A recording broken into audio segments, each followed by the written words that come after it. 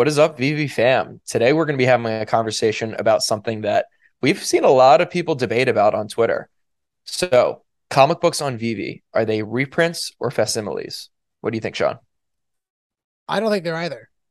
No. The most important thing about these comics, when you look at the metadata, they're describing the comic and its original IP, right? So they're not reprints.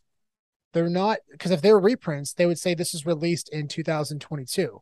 They're not facsimiles because it's the same thing, right? It's the idea it's a reprint. They'd have the year 2022, but they give the year that the comic was released. In my opinion, it's a way to invest in the original IP in digital format. That's Mhm. how we view it.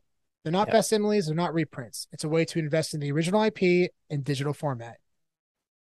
And that's the connection, in my opinion, that people need to make because that's going to become more significant over time. People are going to start to understand that more and more. definitely.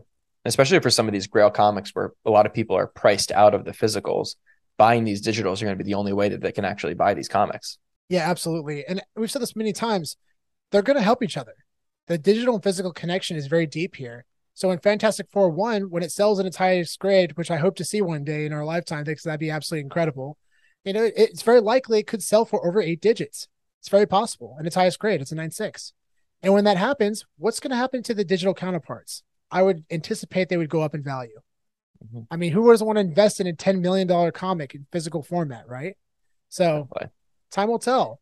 Time will Especially tell. because Marvel can add as much utility as they can think of to these things, whereas the physicals, they're a display piece and you can look at them, but they're locked in plastic. You can't actually read them. So there's more that you can do with these outside of just that. And as Marvel continues to add more and more utility to these, the value will continue to increase as well. Utility would be amazing for these comics.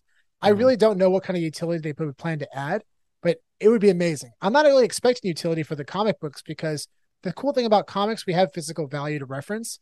Yeah. So it's like these comics don't necessarily need utility, in my opinion. Unlike statues and collectibles, we kind of do need utility to see value, I think, over time because you need more than Mm-hmm. just a collector's value. But the cool thing about these comic books, especially too, is accessibility. I have Yeah. friends in different parts of the world that I can't ship to because they have corrupt mailing systems. It Mm-hmm. sucks. So mailing physical comics or just things in general is really tough. But being able to send a comic book to him that he owns instantly, literally across the entire planet, is a game changer.